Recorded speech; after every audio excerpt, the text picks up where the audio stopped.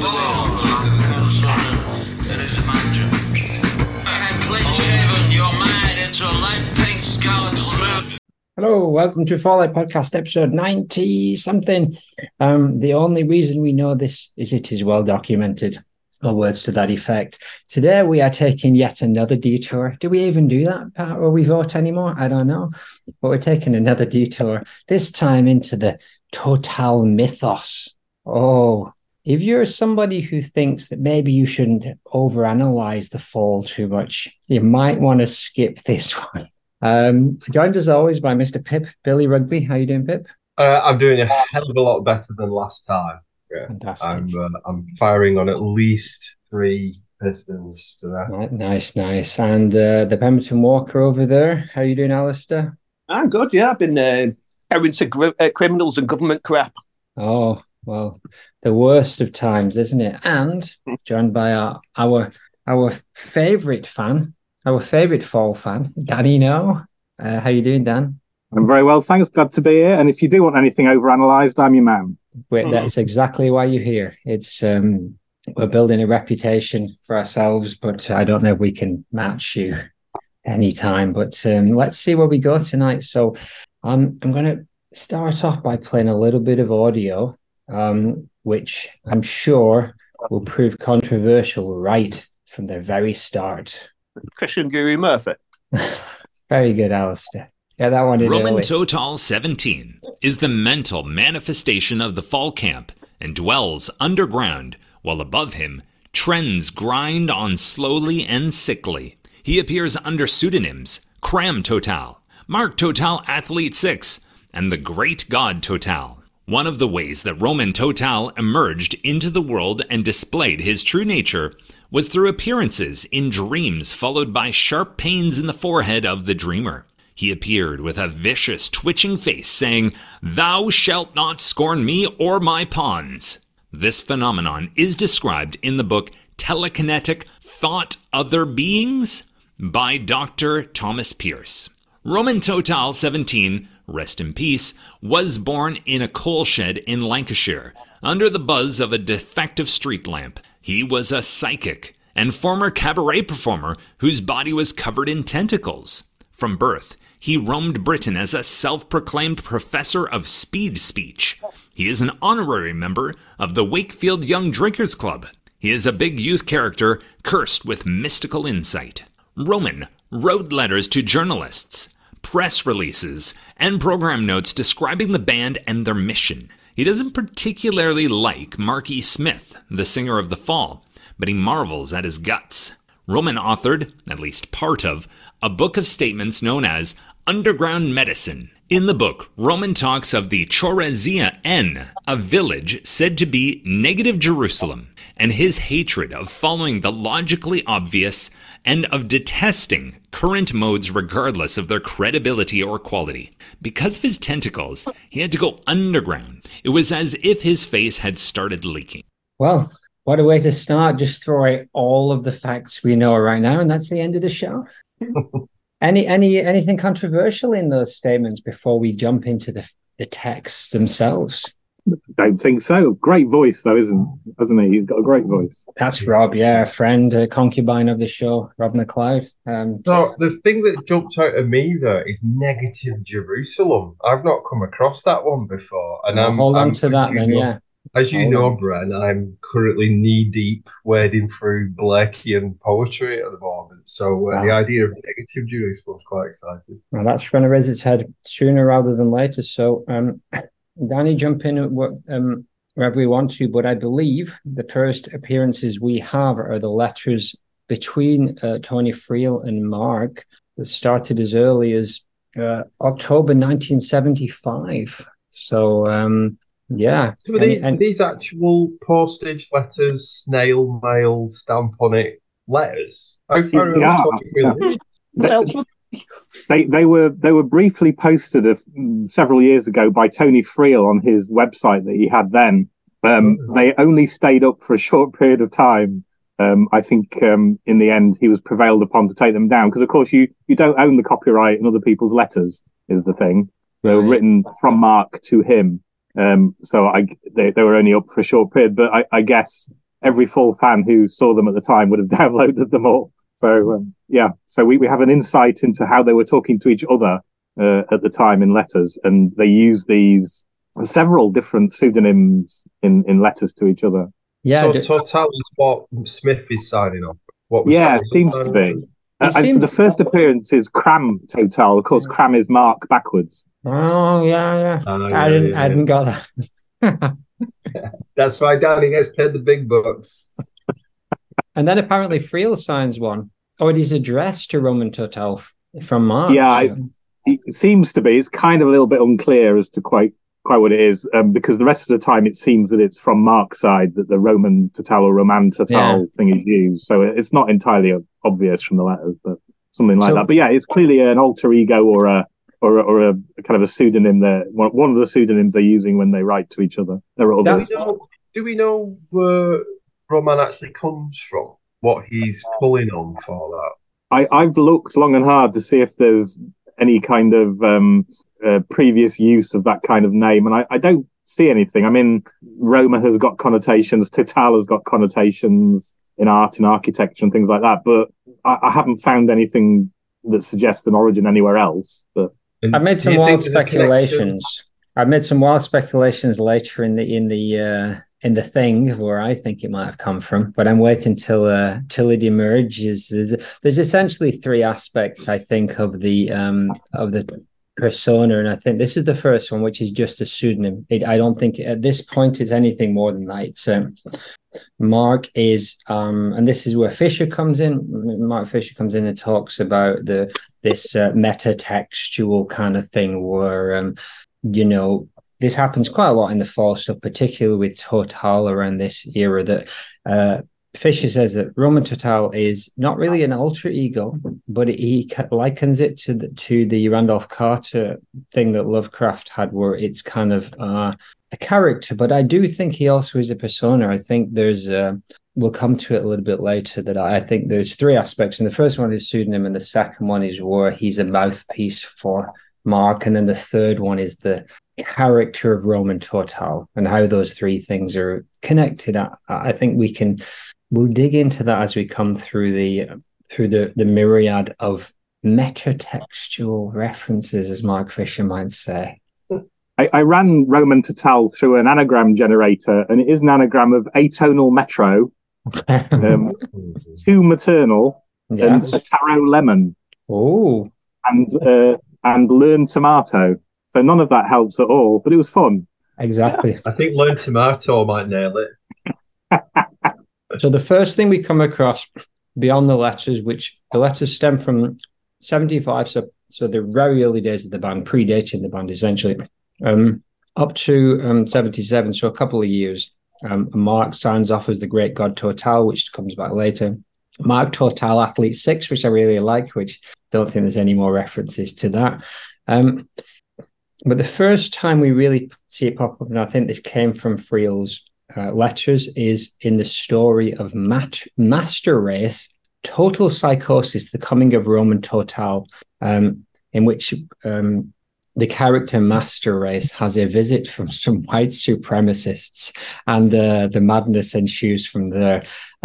Friend of the show, Steve, Church of the Fall, has done us a solid, and he has read the story for us. So sit back and enjoy a little bit of Black Country Noir. Master Race in Total Psychosis, The Coming of Roman Totale, Part the First. M. Rice had had a hard night's sleep. He was tired when he awoke. All night he'd been prone to horrible dreams, featuring some incomprehensible thing, faceless, gibbous and menacing. It may have been the Jamaican resin, thought Race as he got out of bed and switched his automatic stereo on, wiping out his negative thoughts with a quick upturn of the volume as the full stepping out commenced. He just put some eggs on the boil when the doorbell rang. Oh, fuck, thought Race. 10 to 1 it'll be some religious nut or the straights from the flat upstairs complaining about the noise. But instead, the bespectacled housewife he expected wasn't there. There were just two men, with suntan faces and light beige raincoats on. The smaller of the two wore a black derby hat. "Good morning, signor," the small one said. "We are sorry to call on you so early." Rice beckoned them inside the flat cautiously. You see, signores, we have just disembarked from Madrid to Manchester flighter. They sat on Rice's sofa as he poured them a scotch each. What do you want? Said Rice, wiping the sleep from his eyes. As you wish, signores. I am a representative from Madrid for the Aryan Knights of Jesus Christ. My friend here represents the guerrillas of Adolf Hitler. We have an interesting offer for you. As you know, the threat of communism is spreading through our country. We will give you £5,000 sterling too. Go fuck yourself, said Rice with a sneer. Signor Rice, there is more, said the little Spaniard. I don't deal with lousy fascists. But, mon compagnon, with a name like yours, we thought you would sympathise with our cause, spoke the tall man for the first time. A name is a name, goose stepper, said Rice. Now get back to Package Holiday before I get mad. The small Spaniard rose, his cheeks flushed with rage, and said, We cannot allow you to insult us in such a way. You will pay dearly. No one will know we are in England. He put his hand in his jacket. My pistola will silence your arrogant English tongue. But Rice was too quick for them. The tall one got 2 fingers in his eyes, and the little Spaniard's gun was blasted out of his hand by Rice's purity gun. Taking both of them by the collar, he threw them out on the street. The noise had attracted many neighbours, therefore making the Spaniards powerless to retaliate. Rice slammed the door and went back to his eggs. 10 minutes later, he had sharp pains in the forehead, excruciating pains that brought him to his knees. The dream he had last night came back, a vicious, twitching face saying, Thou shalt not scorn me or my pawns. Rice fought to think through the blinding pain. What's happening? The pain subsided 10 minutes later on the second. Rice went to the bookshelf and selected the book, Telekinetic Thought of Other Beings by Thomas Pierce, and sat down to read. End of part 1. And this being Marky Smith, part 2 never arrived. Danny, what's your thoughts on Master Race? Well, it's a nice little story, isn't it? A bit we've got, but Roman Totale clearly does not appear in the first section. There must have been other sections written, surely. It's just we didn't get them, but I think it's interesting. Bits of it remind me of what ended up in Hey Luciani, in some ways. There's bits of it remind me of that. I guess someone called Master Race shouldn't be that surprised if white supremacists turn up. But it's a bit on the nose, isn't it? I kind of tried to, without pushing it too far, work out whether the voice that was appearing was Roman Totale, but considering that it says "Thou shalt not scorn me or my pawns," it would suggest that it's, unless Totale is a white supremacist himself, maybe there is no mention of Totale in this story, and we've been led on a wild goose chase. The story is called The Coming of Roman Totale, so he's probably still on his way at this point. Exactly. Yes. And so that's that's a typewriter written letter that essentially went to Tony Friel. The band was up and running at that point by all accounts. And then the first time we actually get Roman Totale outside of that relationship is a letter to Danny Baker that of the famous Sniffing Glue magazine, and by this time writing for Zigzag. And so Smith sends a letter in which he essentially describes where the band is at that time and their mission, but signs it as Roman Totale. But this is one of those things, it's still at this point a pseudonym. Anything to add? Is that pretty much it? Yeah, really. It could be a Roy the Rovers thing, could it? A young Roy Race. Yeah, it's just a letter kind of on behalf of and in the name of Roman Totale for the band, isn't it? I don't know that we've got any other examples of Roman Totale doing that, but yeah. So the letter to Danny Baker, then, is this just a promotional thing? Is he just getting the name of the band out there? I'm just wondering kind of what's going on in his head and why he's opting to do it like this, as well as it being like a bit funny to do it like that. I'm just wondering what else he's thinking. Is he like aping other sort of artistic techniques for self-promotion here? Is he thinking about David Bowie and his alter egos, or is there something else going on? I think there's something else myself. I mean, this obviously was an interview with Danny Baker that got published in Zigzag early 1978. So the band are still pretty new to the world at this point. Danny Baker, of course, later claimed to have discovered the Fall. He did a lot for them, but and the letter is just reproduced. I guess there was an exchange of letters between them, the interview and the publication, and I guess it just written in that name. Miss Sense, and I think we might get to this. There's a later interview which he says that he perhaps got a bit frustrated by the way the Fall was seen to begin with, which was a very kind of political image. I think that gets into the second, the mouthpiece version, which starts to emerge now. So we move on after, basically as Dragnet is coming out, this is the first time we see Totale starting to write press releases, liner notes, and things like that. And this is how he first kind of emerges. And so, as Rob said in that voiceover, the first kind of thing we get is on the back cover of Dragnet, and make of this what you will. It just says Chorazina End Village, location unknown, said to be negative Jerusalem, from You Medicine by our Totale 17. That's essentially all we get. So that's a biblical reference, then, isn't it? There's a Bible place named, isn't there? Called, I can see Danny nodding. You know this, don't you? Go on, Danny. What's the Lord name? Well, there's kind of some kind of biblical reference, but there's a performance of Spectre versus Rector in which he says. Mark says during the song that Chorazina is the negative of Jerusalem, which then ends up on the back of Dragnet here. But so it was connected in some way to the demon in Spectre versus Rector. The annotated Paul has got the chapter and verse on this. Chorazin was a village in Galilee cursed by Jesus in Matthew chapter 11. There you go. Yeah. Nice, interesting. And so he claims to be from the book called Underground Medicine, which Underground Medicine being a reference, I think, in the Burroughs book, which was called confusingly Blade Runner, but wasn't what the movie Blade Runner was based on, or it was only an influence on that. And we don't really get much more about that, but it does pop up a little bit later. But within that Dragnet press release, we get a little blurb called "Why Are You Smiling?", which is basically, again, Smith just, it's not even a mouthpiece. This is just a pseudonym for Smith, I think. He's basically just explaining, but you're moving into this mouthpiece kind of thing. And I think you said, Phil, the pub landlord idea of, this just allows him to say. And when we get to Second Dark Age, this is one of the things that I find in the Annotated Fall, possibly from Danny. I can't even write down who said it, but that this is Smith moving into not having to necessarily speak straight and kind of getting over that idea that the Fall is some political punk band and moving into the idea that there's a little bit more to them.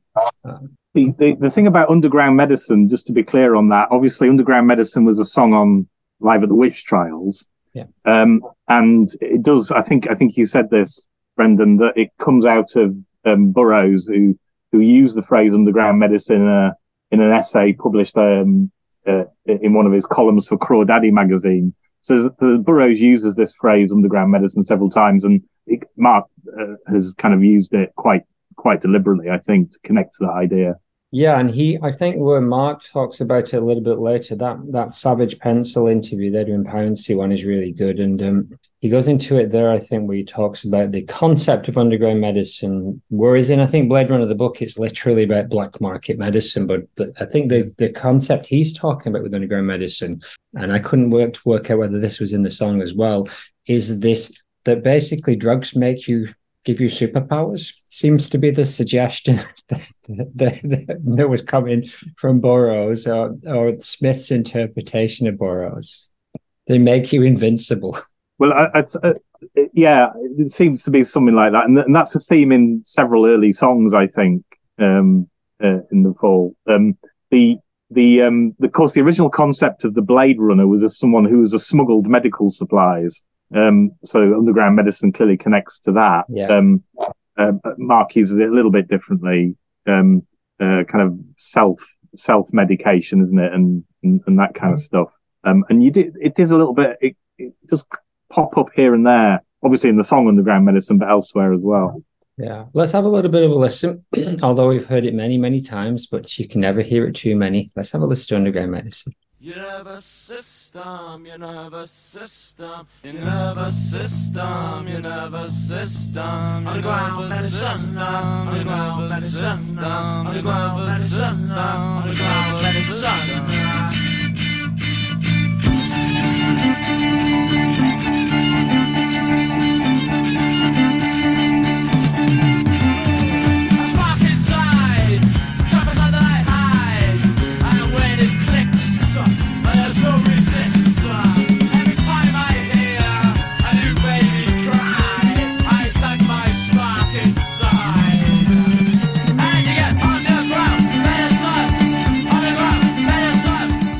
So I'm nice tune, of course, but I'm not really sure if it directly links into the Totale mythos. But I'm treating the book Underground Medicine and the song as two distinct things for the purpose of this very very scientific process. It seems like Mark uses the kind of the concept of this book Underground Medicine written by Roman Totale just as something to kind of pretend to quote from, as a kind of source of it pops up a couple of times, I think, in various sleeve notes or whatever, just a couple of times, just for something as though you're quoting from a real book. So meta text. He could have taken it along a lot further, couldn't he? Yeah, he could have actually written the book. Yeah, he could have, and with some people, you would have been like, if this was Stanley Kubrick, you'd think he'd probably had that book written on his desk. But with Smith, it's probably just up here and on a couple of beer mats, maybe. You were saying the Necronomicon? It was a standard trope with the weird writers it was into, wasn't he? Lovecraft and Howard and Ashton Smith, and that they all invented books, didn't they, that they could quote from to give it that sense of authority. And I think that's when you get into the third aspect, which is the character of Roman Totale, which we're not quite at yet in the story. I don't think he's still treating him as somewhere between a pseudonym and now this kind of mouthpiece. And we get, he says in the Dragnet press release, which is November 1980, there's the fall from Manchester. So what, right? But this is not the spineless usual. It's the original article. So it's just blurb. It's just advertising copy essentially, but he signs it with our Totale 17 so that he doesn't have to take any responsibility for the words that he uses. I think is it preceded by the mention in Fiery Jack's Second Dark Age, which is earlier? Is that? Well, let me see. I'm not sure when. So Fiery Jack is released in January 1980. Yeah, okay. But in terms of when they were actually written, it's hard to pin that down. But basically, we get to the song then, Second Dark Age, and this is where, and again, it might have been your comment on the Anza Default where they're talking about this is Smith singing as Roman Totale, which it might be the only place he explicitly does it. And he reveals in the song that he's the bastard offspring of Charles I and the great god Pan. And it suggests that the lyrics were written possibly by Roman. And this is a mouthpiece from Ez to establish that the perspective of the song is an outsider, but also to fend off the impression that MES is directly speaking from the heart. Quote, the annotated fall. Just on this concept of being the bastard offspring of Charles I and the great god Pan, I did a bit of checking of this, and Charles I, assuming we mean the English Charles I and not Charlemagne, is actually one of the few English kings not to have any known bastard offspring. Right. Yeah. I mean, I always took it to mean Charles I because of, I guess, the revolution, uprising, turmoil, but this is what I got when I put my stuff into chat box. This is my one these days. Could it be a Napoleon reference? Because the empire never ended. Is it a Roman Empire thing? Is it Charles I? Is it Louis XIV? Chatbot suggested that the Roman Empire could suggest power decline, imperial rule, and this symbol of grandeur and collapse. And we're definitely talking more about the character of Roman Totale here rather than the mouthpiece. But Napoleon as his power, I think that's less likely. Charles I and Louis XIV with centralization of power and challenges to authority, and then this idea of the empire never ended, which is a PKD thing, which Phil will obviously know more about, and the persistence of historical influence that definitely could be related to the NWRA. All of those could be in the mix, but this is all pretty wild conjecture at this Another point. one that's not on there that I've thought about, so as we were sort of building up to this episode, is that in the essay by Freud, The Uncanny, he talks about this weird idea of Rome being built on top of Rome, where you've got these different historical images of Rome on top of each other. It's quite a weird passage in Freud. And to be Roman Totale, I wondered whether that was some part of. I don't think it has to be one thing, does it? But it's possibly one of the things at play in his thinking. But the PKD one, yeah, that was a pretty obvious one. I have to say, I'm alarmed by the idea of Chat GPT also now putting full lyric annotators out of business. I did have to give it some told, nudges. Yes, I think you're safe for a little while. It's pretty vague. It's I posted. I asked it about the idea of the Scottish men in Soho from the NWA, and it said this is from an Al Stewart song, and then told me about Soho. So you're okay for a little bit. And I listened to the Al Stewart song. I'm like, that would be amazing if it was on the same concept. I've got a soft spot for Al Stewart, and it's it'd be I was fingers crossed that he was also talking about the Culloden dead coming back from the graves to take revenge on London, but unfortunately it was about failed jazz musicians. But let's have a listen to a couple of things. Let's have a listen to a bit of Fiery Jack, and also the second part of our story by Rob McLeod. Roman Total 17 is the mental talks of the Chorazia N, a village said to be negative Jerusalem. Is the story of an uprising that begins part in the failed his face had. Because of his tentacles, he had to go underground. It was as if his face had started leaking. Roman's part in the failed uprising of the North. It is the story of an uprising that began in the estates of the North. DJs began to worsen, and the Germans brought over trains. Tony, an opportunistic business friend of Roman. I'm giving spoilers there. I'll play that later. Let's have a little bit of a list of Fiery Jack.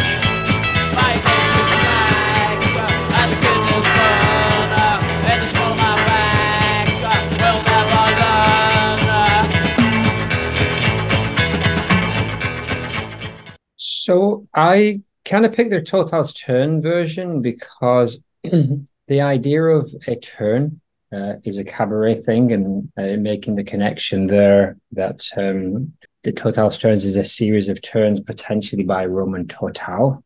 Does that hold true?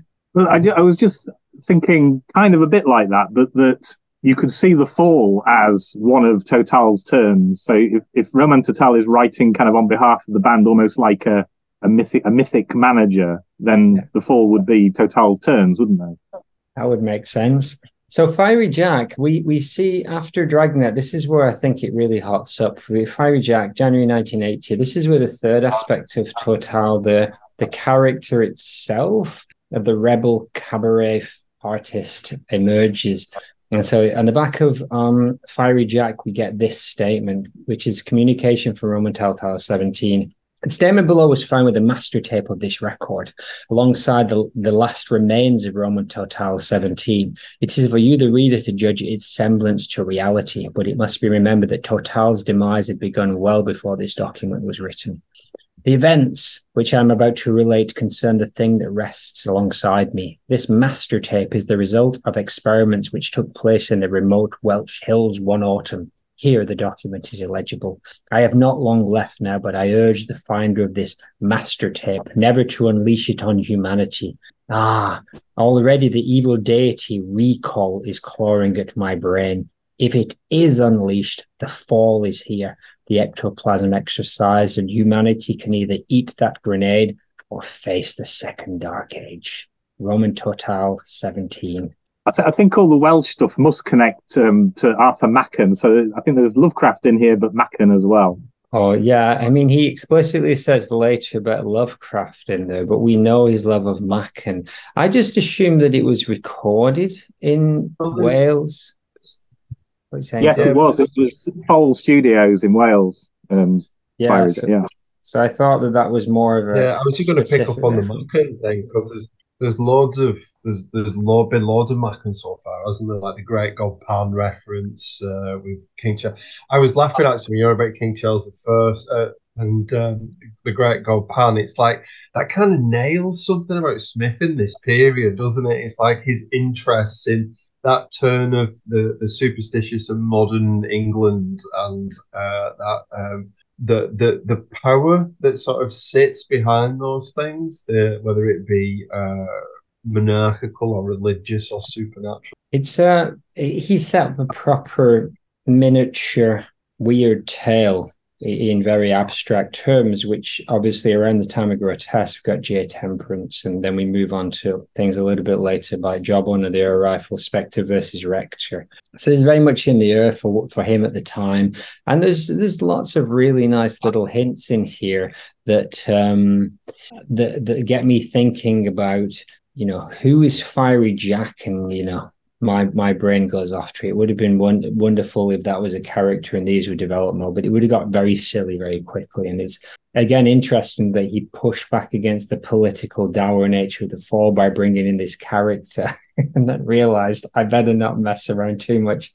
I'm not sure what his thought process was, but at some point fairly quickly, he starts to deliberately move away from that. But yes, I think that's in the Edwin Pouncey interview that we'll get to, isn't it? Yes. I think. Yeah. Isn't there? I'm not sure if it sits here or later on where he says that, and we may already have heard it, where F. Jack has an encounter with Roman Totale. That's somewhere in here, isn't it?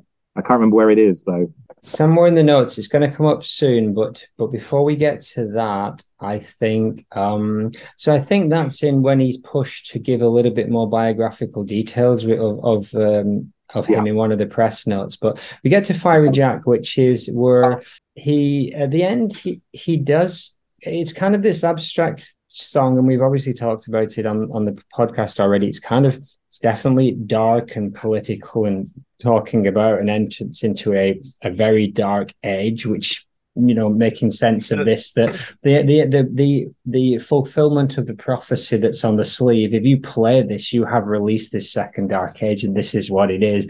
And then he hits you at the end with that great line of I am Roman Totale, bastard offspring of Charles I and the Great God Pan. I've found the bit.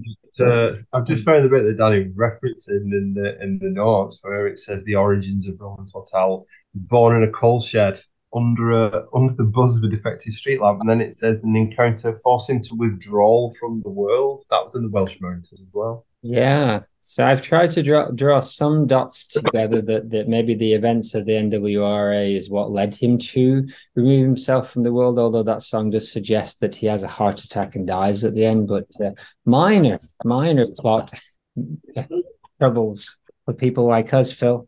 Our main character dying, that won't even slow us down.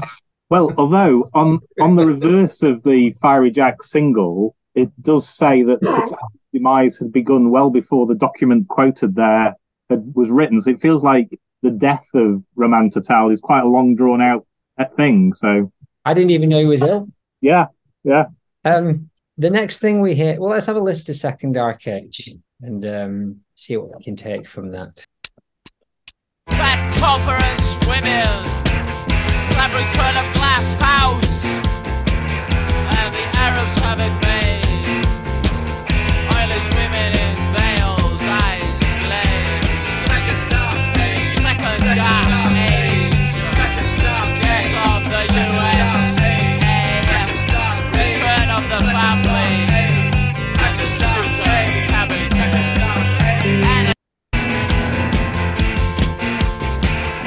single people are screwed in a second dark age. In a second dark age. I am Roman Totale 17, the Master of Street, and Trials 1, and the Great God. I don't know if he says the great God Anne, maybe. We have to change, scrap it all. You'll see that'll be like on the annotated file, that'll be like 1,000 messages going back and forth. Are you sure he doesn't say Anne? I listened to find this obscure like live thing where I'm definitely sure he says Anne. All right, we'll stay with Pan for now then. The second dark age perhaps being unleashed, of course, seems to be Thatcherism, because all the references you can trace in that lyric are to 1979. Fat conference women is the Tory party conference, and the glass house is the kind of punishment for teenagers, and all that kind of stuff is all very close to the release of the single. Yeah, there was a lot of that dark political change going on at that time, and he changed his tune though, didn't he, later? Didn't he? Yeah. And Mikey Cha-Cha, he was well on board. 3 million unemployed. I don't care as long as we're giving it to the RGs. Next thing we come to is Letter to Matthew, which again he's back in just a pseudonym at this point. Where basically Matthew was dared to ask him for some lyrics, and he basically says, "No, we don't do that kind of thing." But I will give you the scraps that are already on the back of Dragnet. And then he starts to, I guess there's a couple of gigs where he starts to introduce himself as, or obliquely, he says, "Where the fall meet my sidekicks are Totale 17's sidekicks." He's kind of maybe building up this character a little bit more and bringing it into existence. And that's where I thought was a good place to drop in this idea of the alter egos in pop, specifically Ziggy Stardust and insane. Dave Bowie, set back English music in this country 20 years. Dave Bowie this, Dave Bowie that. Although interestingly enough, Nicki Minaj has an alter ego. I was going to drop this. Go for it, Rob. Yeah, go for it. I was talking to the other half last night. She started saying, "Are you going to be talking about Nicki Minaj?" I was like, "What the hell?" And yes, she's got an alter ego called Roman Zelensky. She did a track with Eminem. And it's god awful. I listened to it last night. It's one of the worst pieces of shit I've ever heard. I love it. Yeah, I love it. So it is a bit dodgy calling yourself after Roman Polanski, though, surely. But we're not getting in. We're not going to touch on that.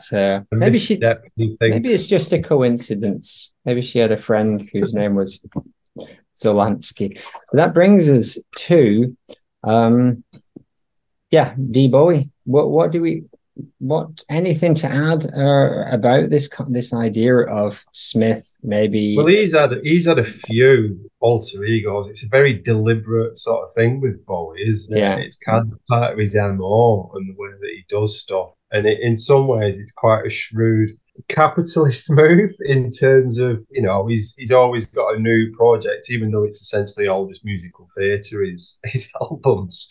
But he kind of reinvents his characters, doesn't he? Famously, like the Thin White Duke and Ziggy Stardust and these kind of characters that he seems to develop. But they're always quite pantomime, I think. It's that musical theatre thing with Dave Bowie, isn't it? Whereas Smithy's not that interested in the theatrical side of it. It's kind of a more of an intellectual concept for him to toy around with, isn't it? Like backhanded almost to call him a failed cabaret artist rather than Ziggy Stardust, who was the greatest rock and roll star of all time. And Aladdin Sane is essentially just a variation on Ziggy Stardust, from what I understand. But there's a quote here that I got from this thing called Trash Theory.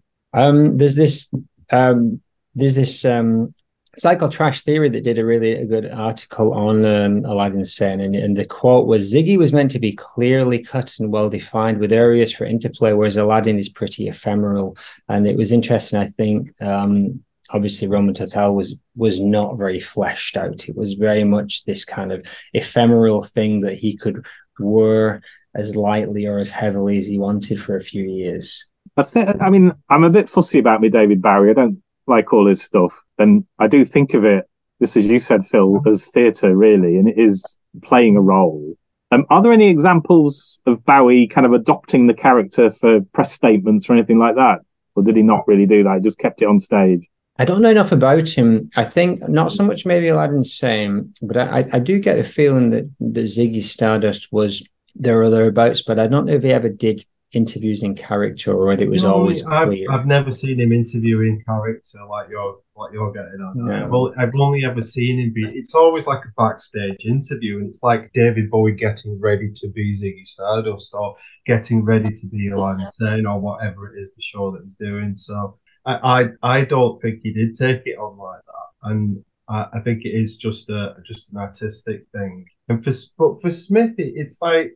I don't know. There is the artistic thing, but it's like he's trying to make a statement with it as well, isn't it? It's like he's got a critique that he's aiming at it. With Bowie, it's a bit of fun, it's playfulness, it is cabaret, it is all that kind of show and glitter and feathers and all that kind of thing and wax pen. Whereas for Smith, it feels like he's trying to make an artistic critique about something. And also trying to kill it possibly at the same time, so nobody else tries it. And yeah, I think it's ironic. I've thrown in a bit of D Bowie. Have a listen. This is him in full Aladdin Sane mode, but do we have to?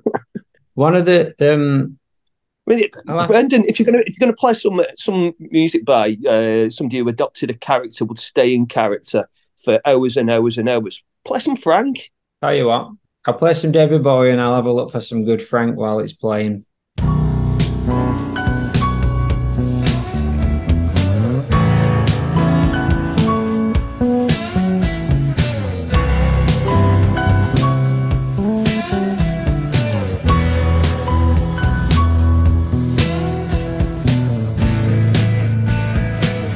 Watching him dash away, swinging an old bouquet.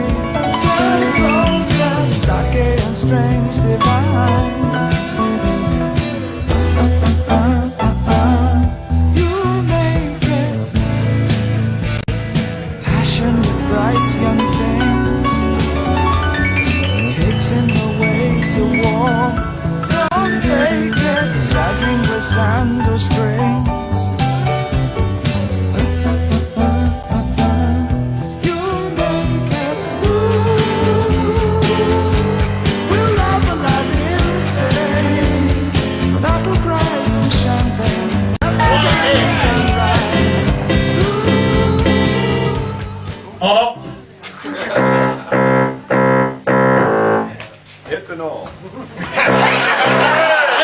Whose concert is this? I do the voice, right? A 1, 2, 3, 4.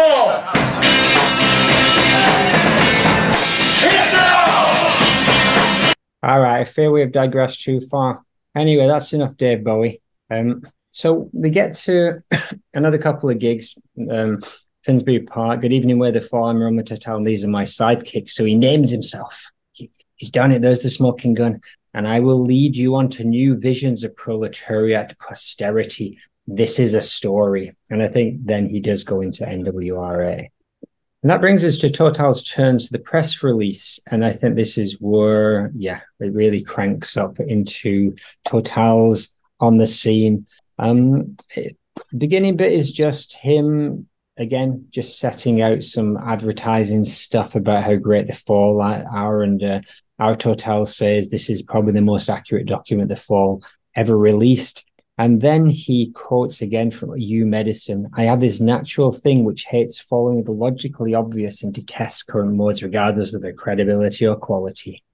And then we get into, some meaty Totale mythos. Born in a coal shed under the buzz of a defective street lamp, roamed Britain as a self-proclaimed professor of speed speech, and fled from Lancashire and settled in the Welsh mountains in 79 until an encounter with F. Jack forced him into withdrawal from the world. Mental manifestation of the fall camp, and dwells underground while above him trends grind on slowly and sickly. It's a great bit of writing, really, isn't it? It's funny, and not many people do this. We're talking about David Bowie and lots of rock and roll artists have adopted stage names and that kind of thing. And you get Captain Beefheart and Black Francis and Sasha Fierce, and Bono did it a few times. So lots of that. But I can't think really.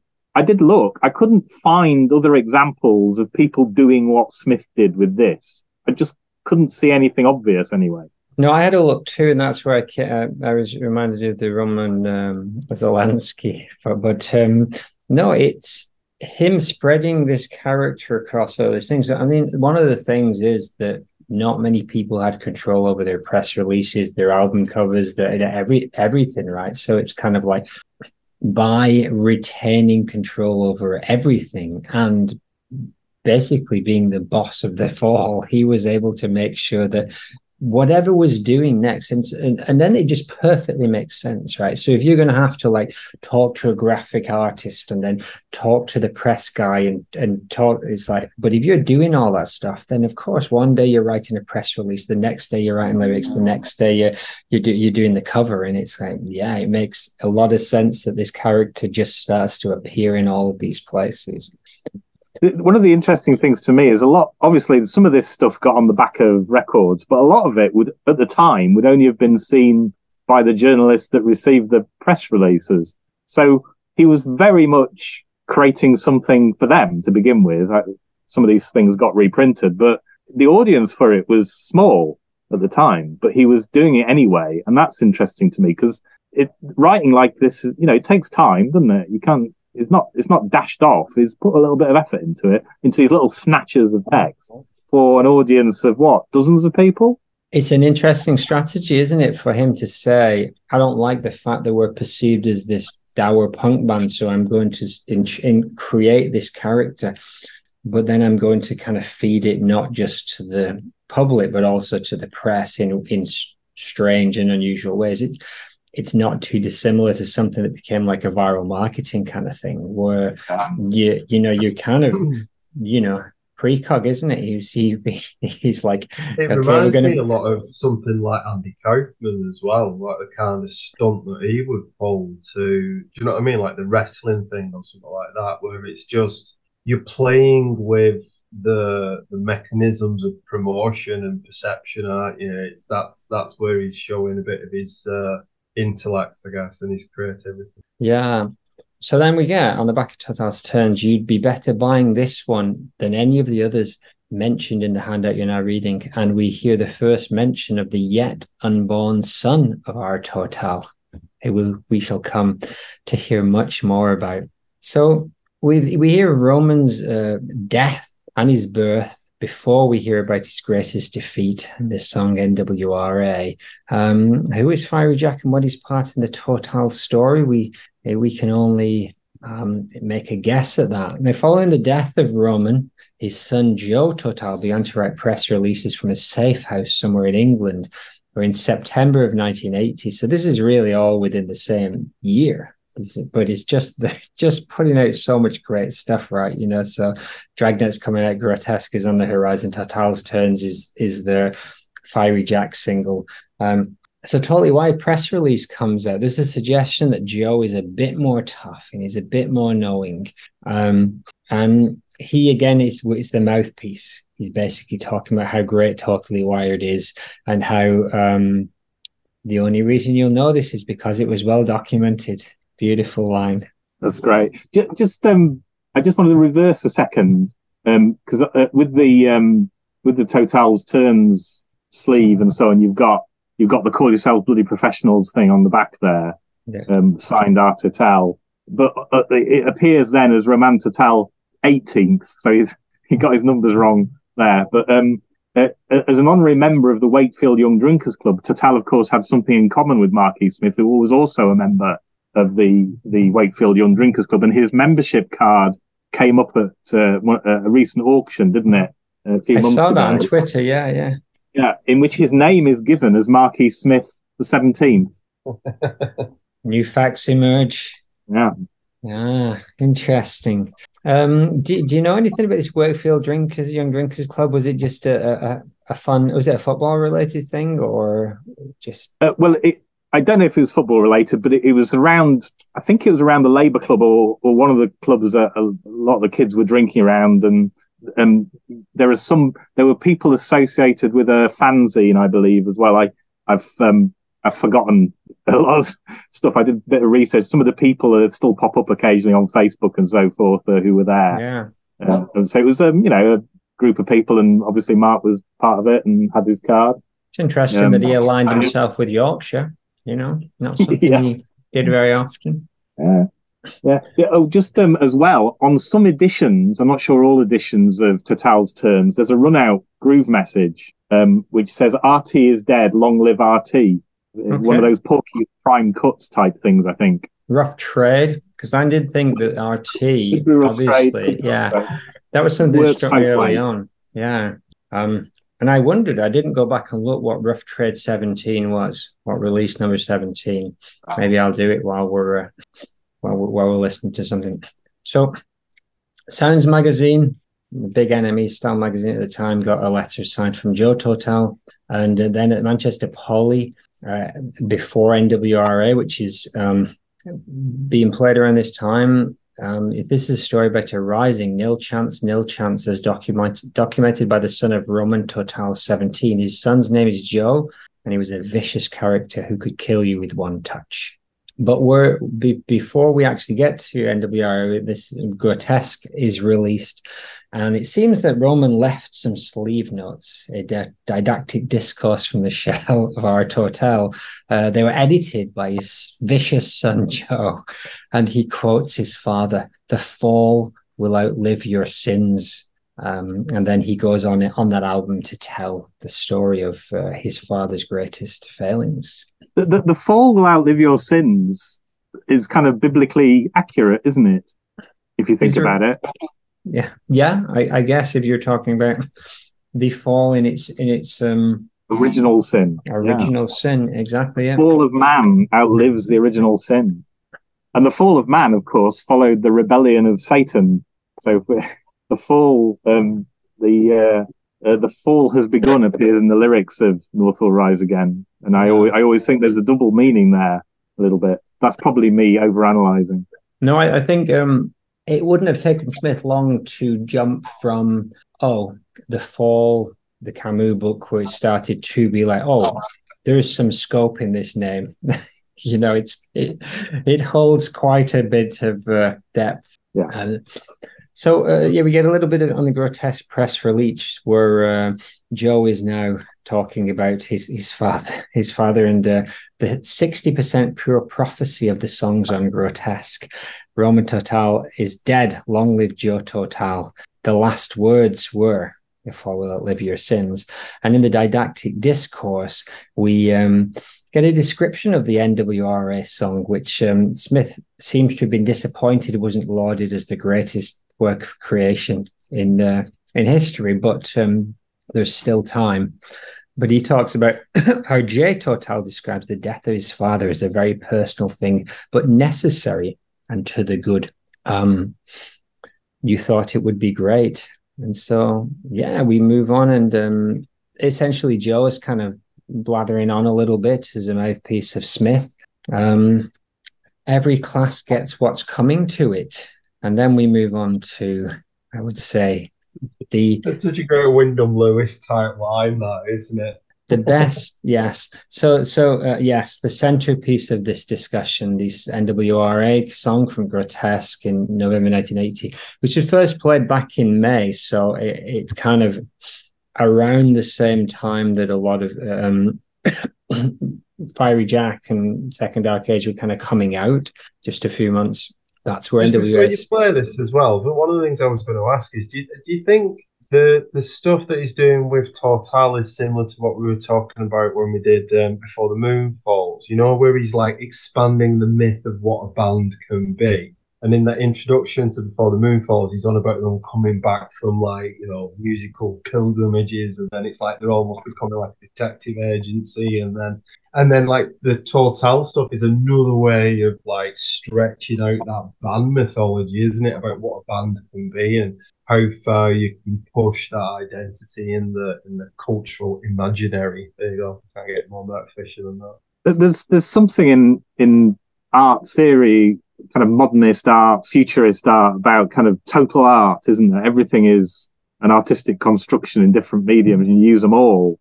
So why not make the band part of that, I suppose? Yeah. And I think it was, not necessarily a conscious decision, other than just, this is another opportunity to tell a story, to make that myth. And he clearly loved myth and mythical things, and he's literally quoting gods, the Bible, the Roman Empire. He's bringing all the big guns at this point to this character.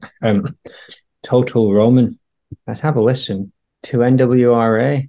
Happened, we walked through all the states, from Manchester right into Newcastle. In Darlington, helped a large man on his own chase off some kids who were chucking bricks and slash stuff through his flat window.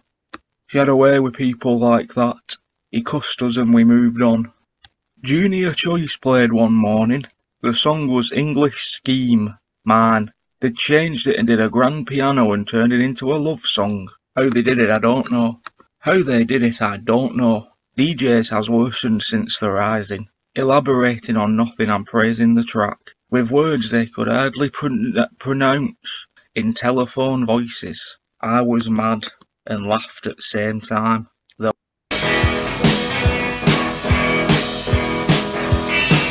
I'm Joe Totale, the yet unborn son. The North will rise again. The North will rise again. Not in 10,000 years. Not in 10,000 years. Too many people, cowards and criminals, and government crap. These kids stick up like snacks. The North will rise again. The North will rise again. Roman's part in the failed uprising of the North. It is the story of an uprising that began in the estates of the North. DJs began to worsen, and the Germans brought over trains. Tony, an opportunistic business friend of Roman, set out to destroy the rising. Roman is hiding as he senses the uprising will not go well because of uprisers themselves, the sickly blind. He is wearing an ostrich headdress. His face is a mess, covered in feathers.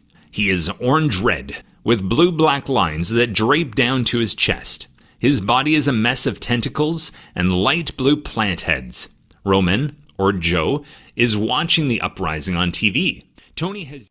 Where to start? Where to start with this? Danny, the North will rise again. Oh, it's fantastic, isn't it? I'm sure you've talked about it on the podcast many times.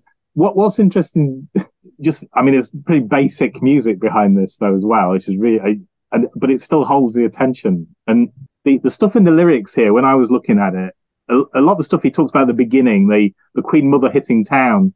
At the time he was writing this, they were visiting the area. The Queen Mother was visiting at the time. All of this is well documented.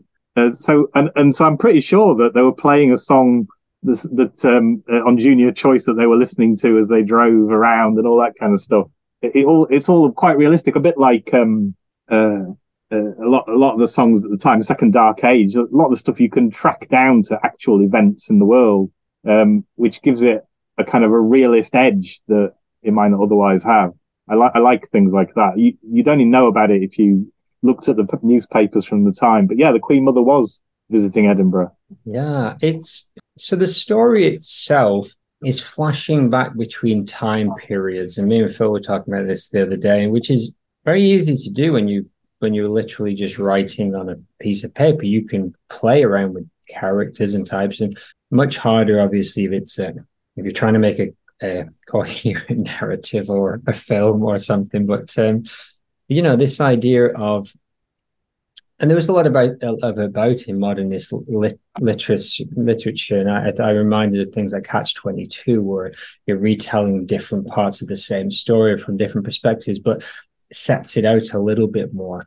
I'd like to tell Phil, at the time I tried to read the first chapter of The Sound and the Fury while I was coming down with a fever, and I thought I was losing my mind because it's written from the perspective of a kid who's mentally challenged, and it just wasn't making sense. It just wasn't going in. But once you read it and you pick this apart, like the song here, most of it seems to make sense. There's an uprising. Roman is hiding. He's gone underground. He's wearing this crazy elaborate outfit, which I'll show you my AI generated attempts at in a little while. But it's a beautiful description of the plant heads and so on. What is interesting on the AI stuff is it's really led into that ostrich vibe, hasn't it?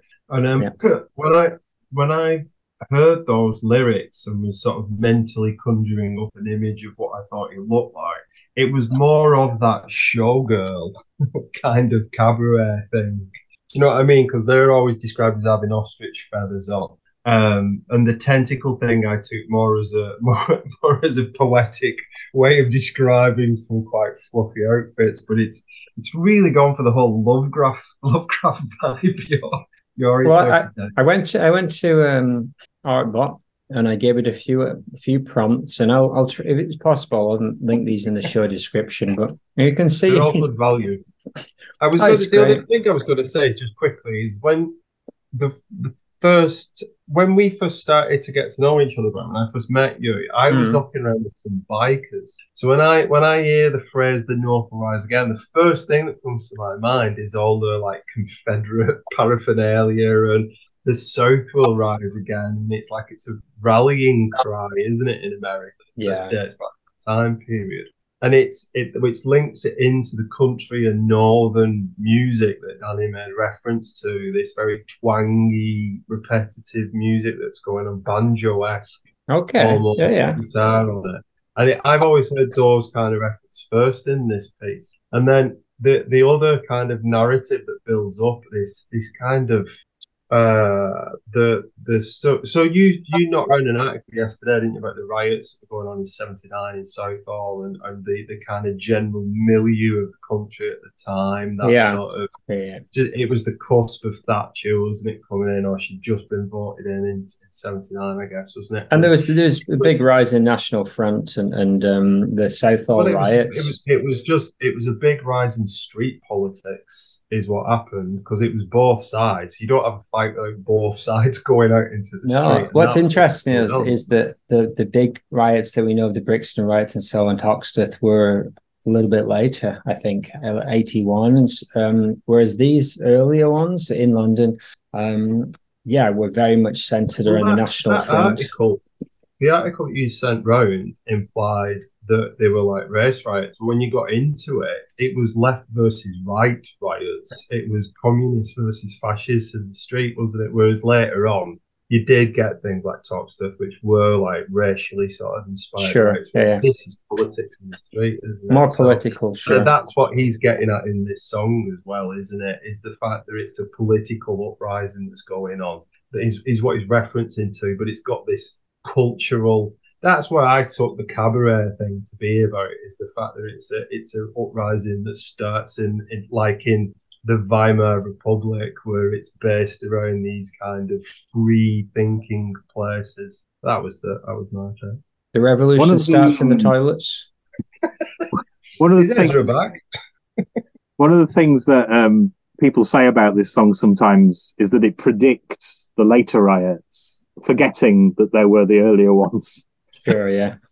And I was maybe aware, but I'd forgotten that the Southall riots were kind of the earliest kind of manifestation of that stuff during the Thatcher era. But it was just like if you're writing politically charged songs, although doing it through a mouthpiece so that you can say that you're not, you're probably going to be feeding into that stuff. So this is not a surprise, but it's really interesting how he does it. It's a very light and jaunty take on revolutionary politics. I want to bring in Alistair and Ezra if they've got anything to add to the NWRA thing. Al? Well, I mean, I never really listened to the lyrics, do I? So I mean, there's a lot of stuff here that he's talking about that I couldn't really get into too much. For me, it's just having a laugh with all this stuff, and I reckon if he was still alive, he'd just be taking the piss out of us for digging it into it for so much. Because at the end of the day, it's a lot of nonsense, isn't it? Well, it is, but similar to Luciani. Yeah, there's similarities there, but Smith took it seriously, though. I think he took this stuff seriously, so it's a laugh. I think he was doing it humorously and joking. Take the piss out of us for digging it into it in such detail. But he'd secretly love it.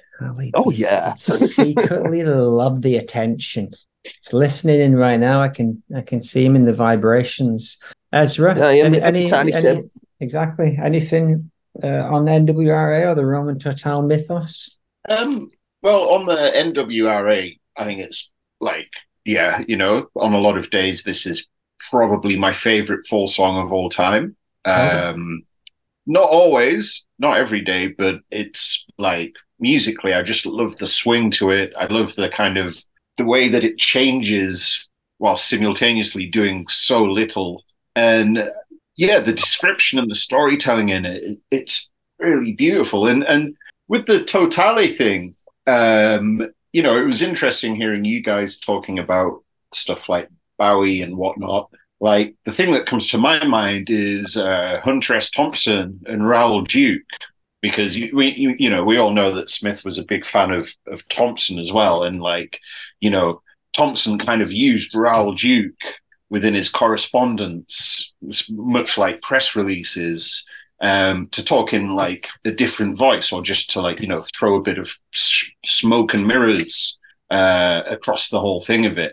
And it seems to me very much like, Totale kind of came about in a similar way for Smith, because he didn't want to give the obvious appearance of being a cottage industry of him and Kay Carroll. He wanted to project an image of a shadowy organization with many fingers and many pies. Sinister, yeah. And so, I feel like that's kind of how it came about. Obviously, it came about through interband socializing, I guess. But and then, it gets fleshed out to the point of the NWRA, and then he gets a bit tired of it and knocks it on the head. One of the great things about this whole kind of modernist prose thing is that you never actually have to finish anything, and I'm sure that Smith took full advantage of the fact that being a modernist writer meant you could just write a couple of pages and then just leave it on your shelf forever. Power to him for that. Part one, everything's part one, isn't it? Yeah. Did any of you had a view on, because you've got the first bit where they're kind of touring Darlington and Newcastle and Edinburgh, and then it goes into I'm Joe Totale.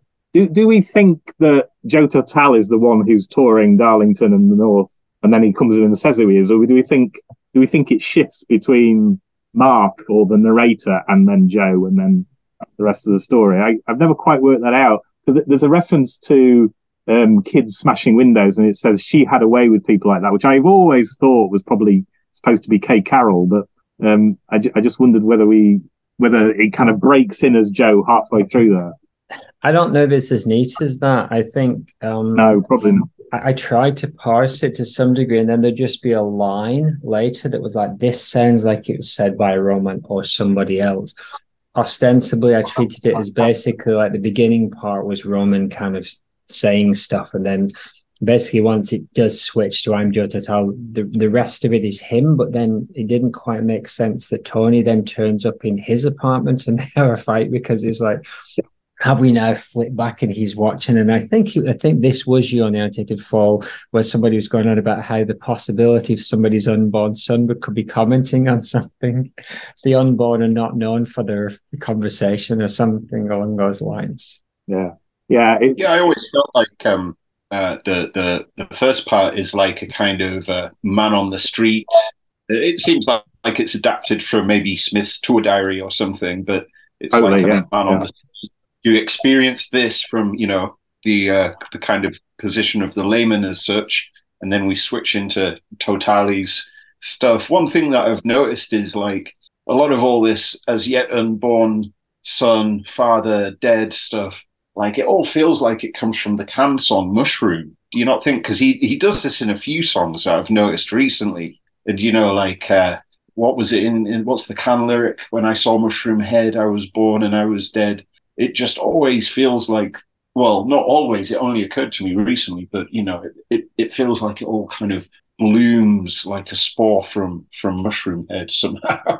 That's a good call, because I think you can just flip on a switch. If you're writing, suddenly I'm changing perspective. I don't need to be particularly clear who's saying it. But I think the best thing I've heard to make sense of it is that he's potentially looking back for many years, and he's talking about at the time when Roman was doing this, he wasn't born. But that doesn't make sense with the earlier stuff where he's literally writing as the unborn son of God. But I don't think it's allegorical, it's metaphorical, it's symbolic. It's been interesting since we did all the stuff with F.A.L.L.O.U.T.P.O.D.C.A.S.T. Starting to pick up on these little mechanisms that he uses in the text. Like every time he shouts the word shift, you think there's some kind of time shift going on, or it's a character shift or something. So I think that's a big clue in the middle of it, isn't it? But I also, almost going back to what Al said, I think sometimes he's deliberately slippery with some of this stuff, isn't he? He's been playful with some of it. I mean, you can have an overall intent with what you're doing it and have some tactical silliness in the language that you're using from time to time. So I think there's a dollop of that going on. But I think that's why you do investigate these things, and there is fun to be had in it, right? And so Smith, I think Smith was more invested in this stuff than just doing it, dashing it off and throwing it. Maybe he actually did that, but he felt in his heart, I think, if you read the Writer's Guide to Writing, he takes writing seriously. He wants you to analyze it. You said this when we were doing the stuff on the Hail and Shiny script, and without a shadow of a doubt, he had a golden thread in his head of a story that he was telling with that. And you can see it. The longer you spend with the actual words, the more clear it is what he's trying to do. And that's modernist art, isn't it? That's what we keep going back to with all this stuff, is that these are modernist strategies in terms of how you can tell a story. Or it's easy to dismiss, right? And you can if you want. That's absolutely the case, right? But you don't want to be saying, well, I don't bother looking at that stuff in any detail because it's nonsense. But you can say that. Al said it, and he's entitled to his opinion. But what you don't want to say is people who do dig into it are wrong because they get different gold out of it, right? So it's kind of, I think, you spend as much time with it as you want and dig, but at the end of the day, we're not saying Mark Smith wrote this and wanted us to pass over it and dig into it and get the final answer. But that's what we did. We've cracked it, lads. Just as someone who does dig into things way too much, I feel like I ought to say it is fun to do it, and you find stuff like what were the colour of the metro trains at the time? They were yellow, and then. I like that. So there's a realism, but this song, although the fact it shifts time and you're not quite clear necessarily who's talking all the time, and he will have moved verses around and taken stuff out just to mess with us because that was part of his strategy. But this is actually one of the more straightforward story songs that he does. Some of the others are much more difficult to work out. Even Spectre versus Rector, it's much harder with that even to kind of work out quite what's going on where and what the episodes of it mean. So this is in some ways one of the simpler forms that he's written, I think. Given that he didn't do story songs in the theme. Definitely agree with that. I was going to ask what people think of his politics in the song. Do you think he's being cynical? Do you think is it of its time? Is it is there something that he is trying to get at that's quintessential about the North always losing, or is it do you know what I mean? What's the subtext of I think he's taking a kind of an ironic position. I think it is kind of saying, wouldn't it be, imagine what a modern day rebellion of the North would look like, and it could be a kind of Roman Totale-esque carnival kind of libertarian kind of revolution, but it would probably go wrong. It'd probably be co-opted by the likes of the business friend Tony.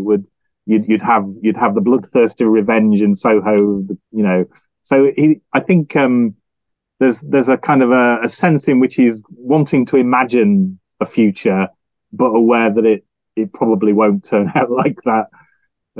So I don't know. I mean, it's difficult to read a political position into it, but because there isn't one there. But it is kind of, there's something.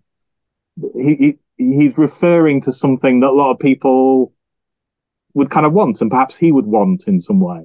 But it's kind of saying, but it'd go wrong.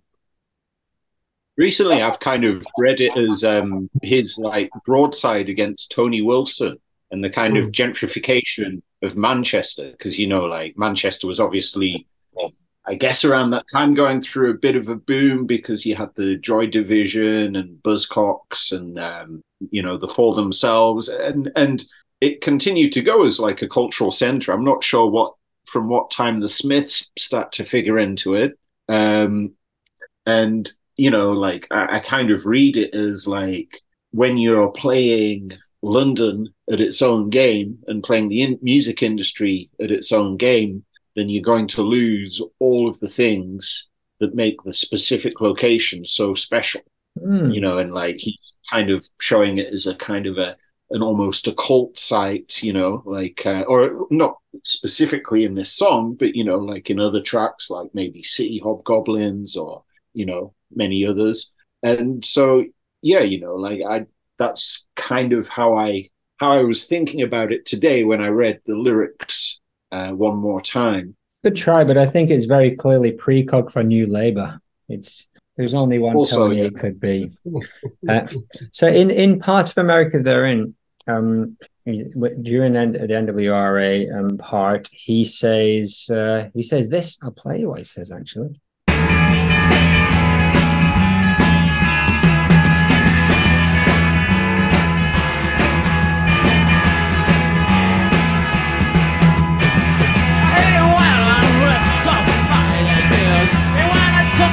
So clear my ideas. I know when he noticed it out on the road. And Tony, he just ripped off Totale. He's been ripping off that guy for so long. He's been ripping off that guy for so long. And I can't tell the difference from Totale and Tony's songs. So he says, he went and ripped off my ideas, Tony. He just ripped off our Totale. He's been ripping off that guy for so long. I can't tell the difference from Totale and Tony's songs. Shots fired, but at whom? Probably like let's. I'm taking that's as close as we're going to get that it's Tony Wilson. That's the smoking gun right there, isn't it? Yeah. But the smoke obscures the target. Yes. In this version, he's like saying something as well in the choruses where it's like, is he saying "chow"? I mean, it sounds like it's almost just like a kind of speed-addled noise, like "chow, chow." But listening again to that today, I was like, is it meant to be like "chow"? Like as in yuppie talk, like maybe Tony Wilson would sing "chow." Could be to people. Very good. There's this idea that the NWRA stands for the Northwest Republican Army, which maybe is an allusion to the IRA and the Irish connection. There's nothing in the song that I can see of that, and the uprising is not a terrorist one in that sense, if that's how we would refer to those. It is much more. It's unclear as to how the uprising even succeeded and then failed. To be honest, it all happened in the shadows. He's not provided enough detail of the precise political evolution of this revolution, has he? Where does it come from? Where does it go? And why does it fail? I think it's impossible to see NWRA and not think of IRA, and he would have known that. But on the other hand, it would have been quite a long title if he'd left it. Yeah, this idea you can't like that and not have IRA also somewhere. But no, it's not that kind of thing at all. No. Other than knocking shop staff off ladders and that kind of raising the Arndale. Exactly. Yeah. It would have been one thing if he'd said raising the corn exchange, wouldn't it? But that's right. That would have been quite a powder keg. But revenge for the Culloden dead is something he brings up in Backdrop, which has led some people to suggest that Backdrop may be a sequel to NWRA because it does to follow a similar idea of moving through different temporal and character perspectives, and it does go back to this idea of the Jacobite Rising, which again is hinted at in the North will rise again. I wasn't sold that Backdrop had that many connections. I think it maybe just followed a similar format, similar way to approach themes. Yeah, I feel like Backdrop is more about time streams colliding and leaking into each other more than anything. If you're gonna try and do that, but he clearly had an interest in the Jacobites and all that kind of stuff. Yeah, Civil War and so on. And so the time thing is very explicit in Wings and maybe a few others, but Wings for sure. Which is more sci-fi, I guess, rather than this speculative futures and pasts. Mark Fisher, as we mentioned a few times, writes some very interesting stuff on that, but I think we've covered the majority of it. And essentially, though, we leave Roman's fate. He has a heart attack at the end. There's a suggestion that maybe he dies, but then we find out that backwards in our timeline, but forwards in his, he must have ended up in the Welsh Hills somewhere before he met his end, and he was forced underground yet again by F. Jack. And then the next time we hear about him is in Bolton, of all places, when he says, this next one's about Joe Totale entering the World Darts Championship. Unfortunately, we didn't get NWRA Part 2, in which we found out quite whether he hit a bullseye like Jim Bowen. I can't remember quite what I did here, but I remember looking at whether the World's Dart Championships was taking place at the time of that Bolton gig or not. I can't remember what I concluded, but it will have been a real world reference, I'm pretty sure. So it could have been, maybe the World Darts was being done in Bolton. I can't remember. I imagine something like that. While you're Googling that, man.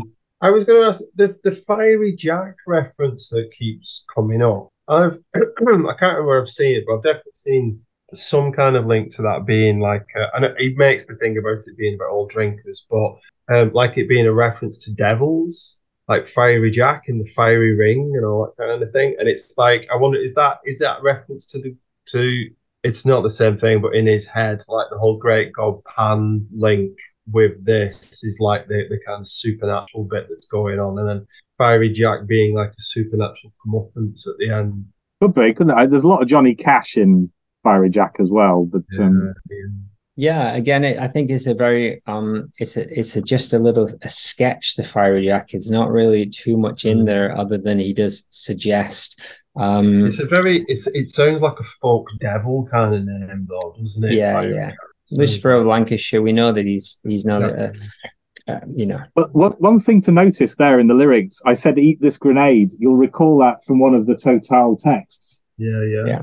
So make of that what you will. Yeah, put down left wing tirades. So that would bring him into conflict with Roman, who was leaning a little left from what we think, as some other people have been on this show. Fiery Jack was also a heat rub that they used to use in sports for injuries. Indeed. Back in the day. Yeah, I've got an old tin of that. Yeah. Devil's heat rub. So then the next thing we come across is in January 1981, and we're kind of coming towards the end of the R Totale and J Totale story, and this is with Edwin Pouncey, who's Savage Pencil, and who did the cover for "Lie Dream of Casino Soul," amongst other things. I'd love to get him on here and quiz him about that kind of stuff. And but Smith reveals quite a few things to me. He obviously trusts Pouncey, and he lets him in on quite a few things here. And he's basically saying that there's an irony in it where you make extreme statements and it can actually mean the opposite, which, obviously he was very good at. And he talks again, as you said there, Phil, about the South will rise again, and country and Western, and then he throws in that because he's talking about Manchester the Irondale Centre, and this mythology, ties in directly to the idea of Lovecraft's Cthulhu mythos. So it wasn't just so it was deliberate by the sounds of it to build this mythos. Touches on the underground medicine stuff from Burroughs. Yeah, and then he basically talks about how he doesn't want to basically go too much into it because that's part of the attraction, and he wouldn't have left us anything to talk about, would he, if he'd spelled it all out? So thanks for that, Mark. But then he says, I killed him off. The rap on the back of Fiery Jack is the manuscript that Roman Totale left. It's Macken's influence. It's Lovecraft's Cthulhu mythos. I've always imagined him as some sort of a big youth character, cursed with mystical insight. I love that idea. So let me play you some Big Youth. I'm assuming he means the same Big Youth that is the reggae artist.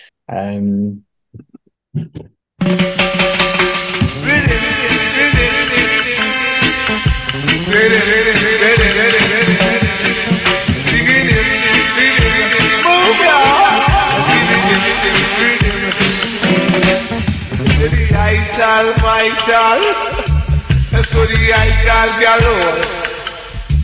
We say the ital vital and the ital galore. So the dead get a blow. Ital and we go. Gonna pick up stuff, you know. That is real and trade. Them trade in the rhythm. I will praise thee, O Jah, with all my heart. I will ever praise thee continually. It was the same say to ask why do the heathen rage and the people imagine vain things. It was the same false kings that set themselves and the false rulers to counsel together against his imperial majesty Emperor Haile Selassie I. Said the illness times appointed, your reign on earth is now. Jah came to break down pressure and to set high. So that was Natty Cultural Dread and All Nations Bow. And the reason why I chose that All Nations Bow, the delivery, very similar to Smith's delivery in NWRA, could be a total coincidence, but that delivery and the actual concept of that song is very much about uprising and rebellion, which, a lot of reggae songs are, but this... I just thought it was very interesting parallel to that, and for him to say, Roman Totale was a big youth character. Because Big Youth, I've seen a few interviews with him. He's a gregarious chap, and it's interesting. Wasn't sure where to go with that. No, but we know not just from this quote, but from elsewhere that Mark was a big fan of Big Youth and Roy, yeah. But it's not an obvious connection, is it? If he hadn't have said it, we wouldn't have guessed it. There's nothing in there that suggests that this character, Robert Totale, is a Rastafarian who's, mystical. The only thing I can think of is the tentacle head might be a kind of mythic dreadlock of some kind. But it could be. But it's an interesting, rich kind of addition to how we imagine these characters. And then it says that Currency asks, with Totale killed off, is Joe now taking over? And Smith reveals a little bit more. He says, Joe's sort of halfway there. I don't know whether to carry on with him because a lot of the new stuff we're doing is very hard-hitting, realistic, class-oriented stuff. And I think if you do look at what happened then, as they went into Hex, Perverted by Language era particularly, I think that very much is the case. He said, Totale was always the Fall's escapist bit, which I thought was really healthy when we disagreed with the heavy realist image that was perpetrated by the Fall, about the reality of unemployment and that sort of crap that connected to the factories. Totale was a different thing from the image. I'm a dreamer sort of person. I used to resent being associated with realist bands. I didn't like that at all. Then this fantasy thing happened in the music scene where it's all escapism. And of course, I reacted to that. So I guess that's true if you get into 81, when you're into post-punk and especially the new pop stuff where Scritti Politti go from 1 minute they're living in a squat and they're all agitprop, and the next thing they're on top of the pops. I reacted to this, which is where Joe Totale, who is our Totale's tough son, is an MI5 agent, comes in. It's just Joe narrating in the NWRA how his dad came to a bad end because he was naive enough to still believe in people. Yeah, we what we don't get is any further songs using the Totale name or Joe Totale, it is kind of the end of the road, isn't it, at this point? That's true. However, fast forward to 2007 and the song Smith and Mark, which is an early version of Exploding Chimney off Imperial Wax Solvent, and he does drop in the following lines. What does he say? He says, Totale will never be captured, never. His spectre of knowledge cannot be encapsulated within the confines of its 2-bit skin. Remember Culloden. And yes, 2007. So what's that? For who can do the maths from 1980 to 2007? That is 27 years, essentially, that I kind of assumed that he would just come across some old notebooks, so he just remembered what he said in NWRA. Well, there's a reference in there to Standing in the Rain as well. There's a bit of rain in North Will Rise Again. And it has to be a callback. There is the bit that appeared in the Hey Luciani program in 86 or whatever it was as well, wasn't there? But yeah, so he signed it, didn't he? He signed the author, the bios of the bands as our Totale, which was interesting. Let's have a listen to Smith and Mark, even though it's only in on a technicality.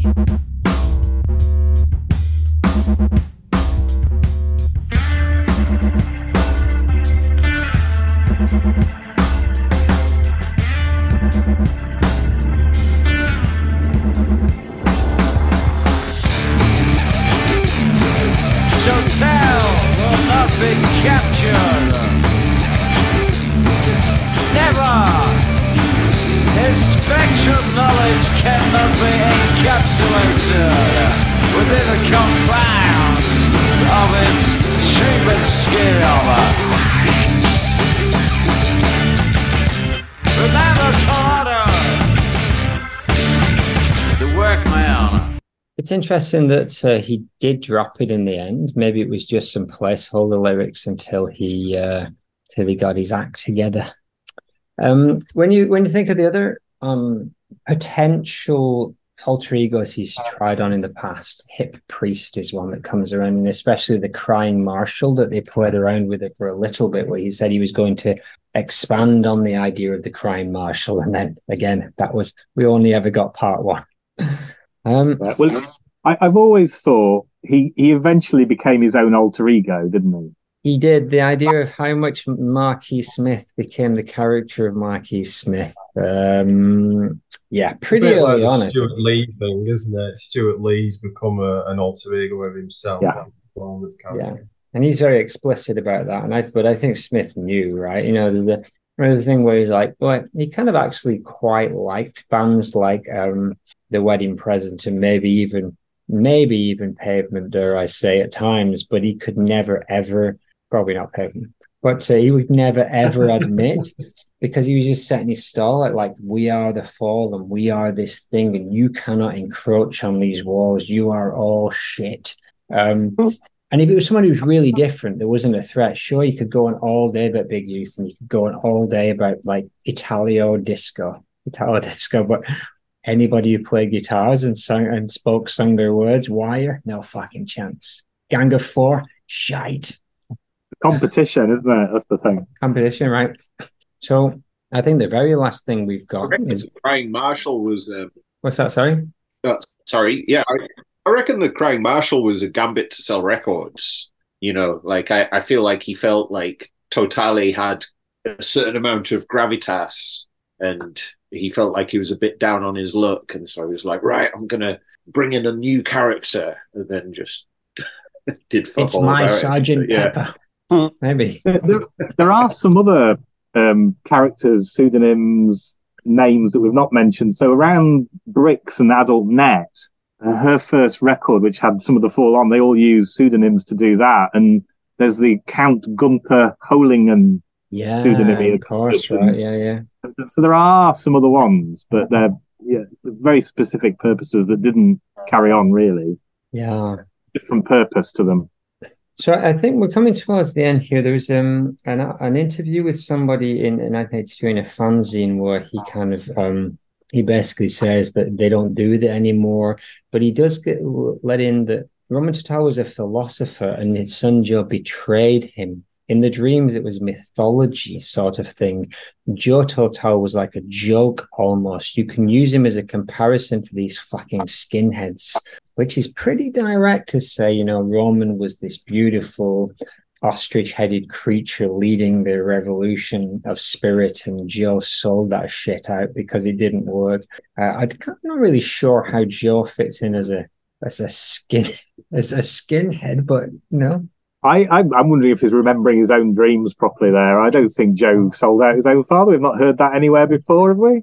No, but the idea of like selling metaphorical or like in terms of Joe became this kind of aggressive, vicious, violent uprising versus when you were describing it before, I did think to myself that it's like he has to define himself against whatever it is that's currently pissing him off, isn't it? And it's like, so Roman Totale has done that as a fantasy to position himself against the realist band slur that he's taken, and then Joe Totale comes out as a way to position him against the fantasy thing that he's now seeing as the current enemy.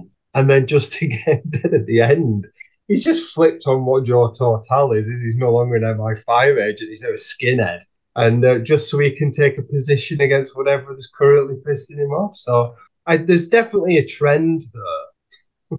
And it's a very good, although, you know, obviously it does seem a little bit calculated if you do it every time you need a little bit of energy or a little bit of push. But, you know, anger is an energy, and it's good to be against something. It's just like he seemed to believe it true, which is where it's like, you know, if you turn on a sixpence and you're suddenly against whatever was happening, you might not fully believe it, but he seemed to be able to be like, nah, it's real. So then I think, other than the Smith and Mark many years later, the NME article in 1983 was the very last thing that we've got with Mark talking about it, and he said, I just wanted to character I could talk through without it actually being Mark Smith talking, which is the only comment Mike will make about the now deceased Totale. Yeah, he talks about how this is where the fall generally past all understanding has stepped over into the realms of the sublime. But yeah, he in the end he came good. He told us that it was all a scam, and I was still right. We wasted our time once again. I'll just was it though? I mean, oh yeah, there was some new facts that emerged earlier on today while I was searching for Roman Totale, and it seems that he's given up on philosophy, faked his own death, and is now selling what was it? Rolls Royce. Rolls Royces. Yeah, sorry, I'm not good at cars. But yeah, so you know, I mean, that's how all the big philosophers end up, right? Isn't it? Like used car salesmen. I know. I mean, it's the same thing, basically, isn't it? After the passing of Mark, a band called Utopia, a band called Martin and Bell, did an album called Utopia. You know, it seems that the guys here had something to do with. Oh, I lost it. They had some connection back in the day to a fanzine or a venue that Mark had a connection with. And was that Gavin Martin? I think so, yeah. Well, he started out on Alternative Ulster. That's it. Alternative Ulster. So then he then wrote this this song, and maybe we can maybe play out with it. It's definitely different to the Fall style, but you know, he's basically, it's a tribute to Mark, with some hints, random hints of Roman Totale, so it seems quite fitting. And I think that's all we've got. That's been plenty. That's been nearly 2 hours talking through the I think we've done it. But you were saying, Phil, you were surprised that it wasn't, there wasn't a place to get all this stuff in one place. Now, one of the threads on one of the chat boards that Danny, you were kind of overseeing was where I got a lot of this stuff. So there is bits out there, but now this is done, no one ever has to do it again. Anyone who says, I really want to know all of the details of Roman Totale, send them over here. Well, I had a very quick chat with Danny before we started. I was just saying that apart from NWRA and the album title Totale, I didn't really think there was much else out there. So I've been quite looking forward to today. When I heard that you two had kind of put your heads together and done all this compiling, because the first thing you do is Google it, isn't it? And I was assuming there would be an article out there that a journalist or a blogger had written about sort of Roman Totale. So today's been really interesting. I think it's one of those, again, it's another one of those things that needs decoding, isn't it? And it's kind of a weave of things rather than anything particularly defined. But I think it's fascinating. And it's great how he stretches out what being in his band can be, what a song can be, and what performance can be on the stage. It's still very exciting to dig into that. Well, I think there's a lot more to it than I think. I think we've pretty much gathered everything here. I'm not, unless something else comes up in one of those auctions. I think we've got everything that's out there here, so that's pretty good and plenty of us to talk to. As I said earlier, I couldn't find, and I don't know of any other rock artist that has done something quite like this. So it's as far as I know, we can't be relatively unique, can it? But as far as I know, it's unique. But perhaps someone listening to this will know of somebody that has. But I couldn't find anything. I thought what Ezra said before actually was a good shout. The Huntress Thompson thing, I'd not thought about that. But that's a good shout. But yeah, I mean, again, it's another field, isn't it, of writing? Yeah. It's within rock and roll as well. I don't know how familiar they are or how similar they are, but we've got Henry Rawlinson, who inhabited the body of what's his name, Vivian Stanshall from the Bonzo Dog Band, and Dr. Octagon, who I believe did get Paramedic Fetus of the East. That's right. There we go. So there are a few that get close. There's alter egos left, right, and centre. Some better than others, but this kind of as Fisher said, metatextual. The mythos thing is delightful. Yeah, I'd love to hear if anyone else had pursued that madness more. And I think maybe next week when the auctions come out and we get the 300-page edition of the rest of the Master Race story, chapters 2 to 14, we can do another episode. All righty, I'm going to play the Roman Totale's Death Song by Martin and Bell, and then we can say our goodbyes. Danny, as always, it's been a pleasure. Well, thanks for the invite. Yeah, and if you're still glutton for more punishment, maybe we can do another one. Well, I mean, your podcast's going to carry on infinitely, isn't it? Pretty much. I mean, we took, You're showing no signs of stopping. I want to do one on the Flickr and Lexicon. I want to do one on, we've still got Hanley's books, and I heard that there was a piece of paper someone found a few weeks ago that had some letters and numbers on it that's probably fall related. We can get a couple of hours out of that. All right, everyone. Thanks. See you all later. Take care. Cheers, Annie. See you soon. Cheers all. Feel free to go your own way and have a good day. Sudden zoom back to that hotel room, tanked up, talking jive. It's 1985, just outside Rotterdam with the Fall Man. He was our guide to getting pie-eyed and totally fried as we broke on through to the other side. Last summer, I thought about him and I just cried. And then today they said that Mark had gone and died. Krishnan told the news of Smithy stuck in tragic blues with no way to lose his drinking shoes or his speaking views. But it's a sure bet that not everything is set by blokes on the news, the bourgeois crews who stumble and sweat over the cruel art threat. Because scorched on the ground, there's the mighty, mighty sound that got into you all, and that was the fall. It's left right here, that much is clear, or maybe even tangled, because a lot of his words, well, they came out mangled. But it was all there, the Pope growing a pair, Lovecraft in his lair, getting drug sick with Philip K. Dick, spinning the latest scam with the Edinburgh Man. He made a whole new fable, just as soon as he was able, out of krautrock and things, like a bat without wings, a blister on the strings, synths sounding broken, as something fearful was awoken in a swamp of the mind, set to leave it all behind. Going speeding on a train, clean out of his brain. burning the psychedelic flame like Blake, meeting Rigsby in the back of a van, buzzing on a can with a line of snort, and this or that cohort. This was a man with a crazy art plan, both